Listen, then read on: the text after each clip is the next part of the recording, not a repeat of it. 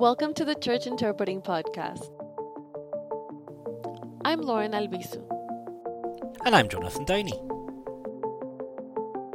And on today's show we'll be asking, what is church interpreting anyway? Rather than just answering it ourselves, we've asked some of our church interpreting colleagues to give you their answers to basic questions about church interpreting.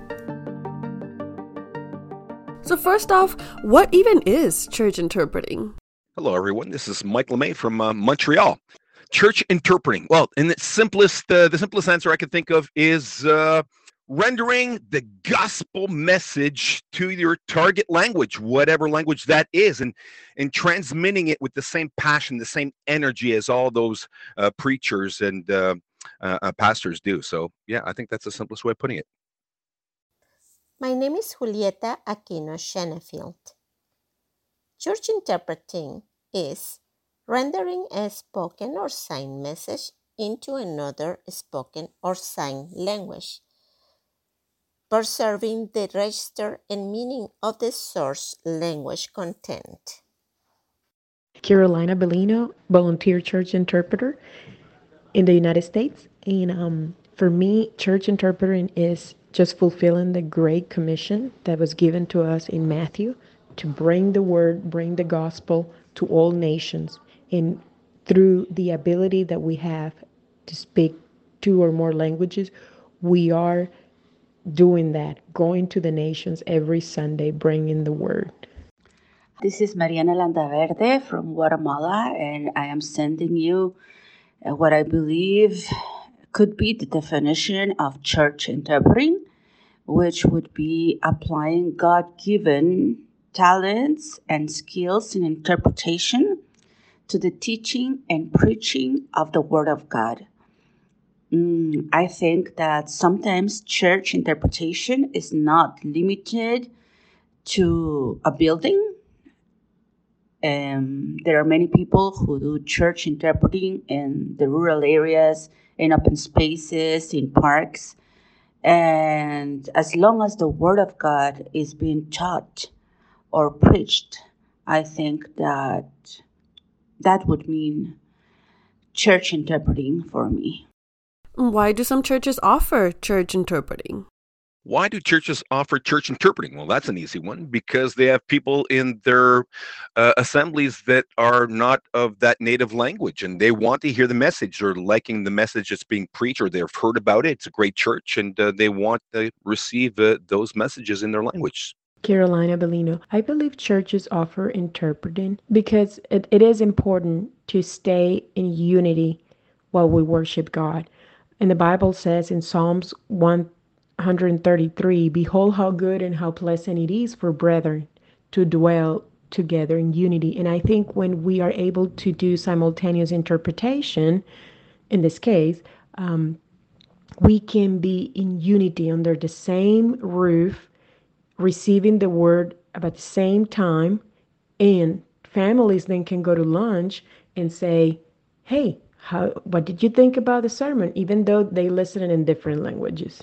Hello, my name is Renzo Gavino, and I'm a volunteer church interpreter here in the United States.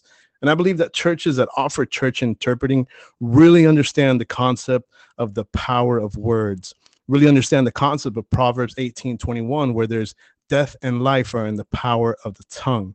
See, every nation, every tribe, every tongue needs to hear the life-changing word of Jesus Christ. Who does church interpreting benefit? Nora Diaz. I think church interpreting benefits at least three parties. First of all, the pastor who is trying to get their message across. Secondly, of course, the audience who is there receiving the full message that is coming to them in another language. And thirdly, of course, the interpreter. I have been in situations where I have been touched by messages that have been shared during one of my jobs, where I was there supposedly only as an interpreter, but of course the message gets to you. And so definitely three parties at least. Denise Araujo. So church interpreting benefits the congregation because it makes different people feel included in the same service. It benefits the interpreters as well. I always say that I come to give and to serve, and I always leave the service more blessed, more filled than I was before. And so it's a win-win, definitely, and both benefit. And why do interpreters choose to do church interpreting? Hi, my name is Pooja Godfrey and I'm from Mumbai, India. To answer the question why people choose church interpreting, I feel is because a lot of people might have a calling over their life to be in the ministry, and church interpreting becomes that transition period. I have observed a lot of people who were once church interpreters have gotten into full-time ministers and become pastors. So I think that just gives a good exposure of how ministry is going to be like or look like. My name is Rafael Torres, and I am a Spanish-English interpreter. God has given us all gifts, and if we as interpreters have the gift of languages, then we should, as interpreters, use our gift to serve God through our gift.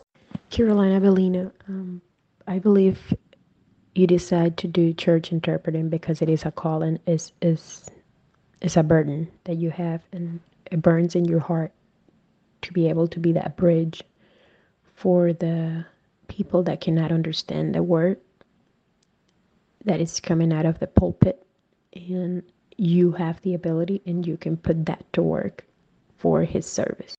Nora Diaz.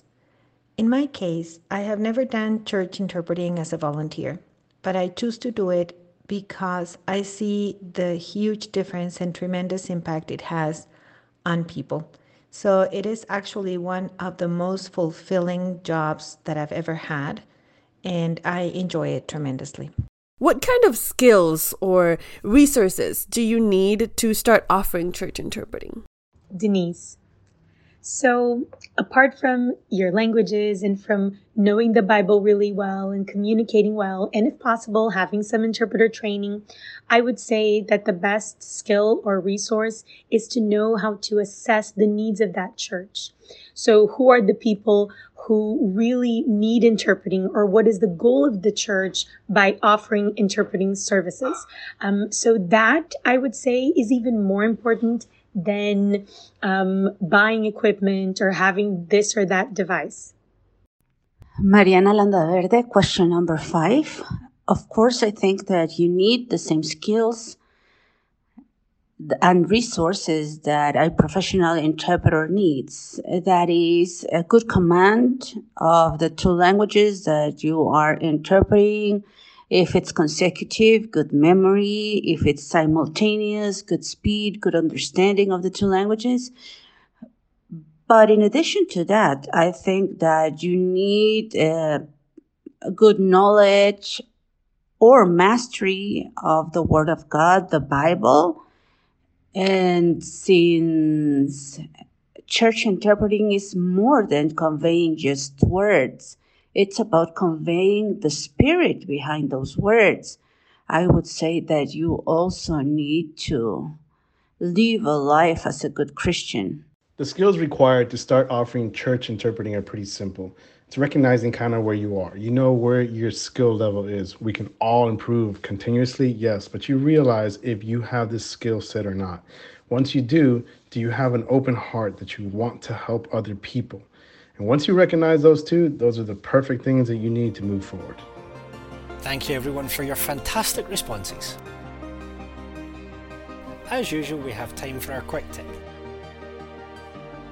Today's quick tip is for preachers who are preaching alongside an interpreter, especially if you're doing so for the very first time.